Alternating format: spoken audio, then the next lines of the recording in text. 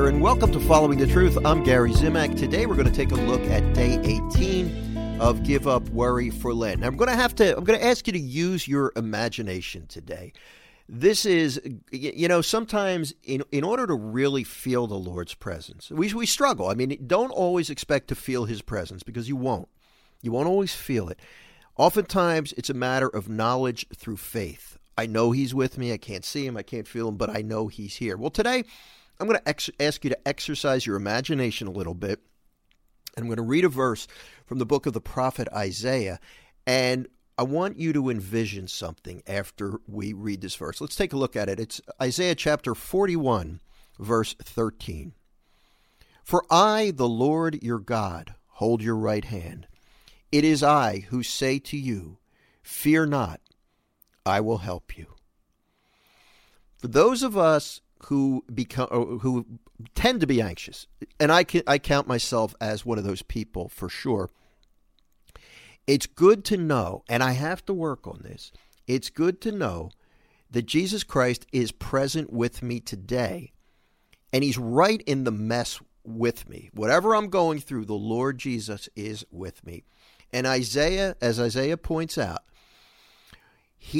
one of the best things that I can do, and I just want you to picture this, use your imagination for a little bit. Picture Jesus holding your hand in the midst of whatever you're going through right now. I guarantee you he is there. And again, we need to use a little imagination. I know that, but he's there with you. He's the same yesterday, today, and forever. That's what the Bible tells us. Picture him holding your hand in your situation, in your mess, in your problem right now, and saying to you, fear not, I will help you. The beautiful thing about Jesus to remember, and it's evident in this verse, fear not, I will help you. He is not just saying, hey, don't be afraid, you have no reason to fear. He's also telling you why you shouldn't be afraid. Why? Because he wants to help you.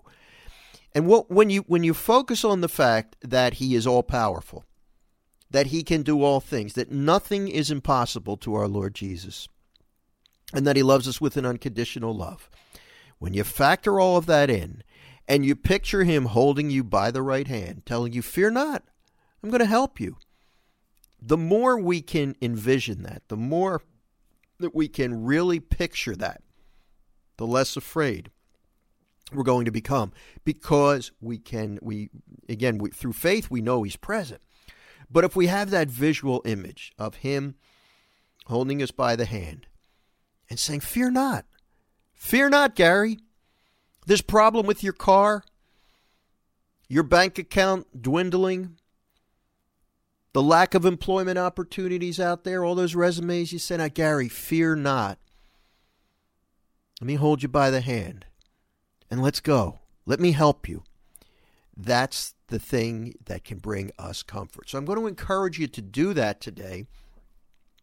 And right now I want to pray the prayer that is contained in the book for day 18 of Give Up Worry for Lent. It's a short one. I want to pray this with you. And if you'll join me, let's begin. In the name of the Father and of the Son and of the Holy Spirit, amen. Lord Jesus, thank you for walking beside me and holding my hand. Today, I surrender my life to you. Please help me to deal with everything that comes my way. Amen. Thank you, Jesus. In the name of the Father, and of the Son, and of the Holy Spirit. Amen. When I wrote that prayer, I wanted it to be simple. I wanted it to get to the point. And all these prayers that I write throughout this book, they're coming from my heart. And I keep them simple, and I want them to be relevant because they are. Essentially, they're just a matter of asking the Lord for help. You don't need to be too elaborate to do that. You just have to put out that request. Lord, can you please help me?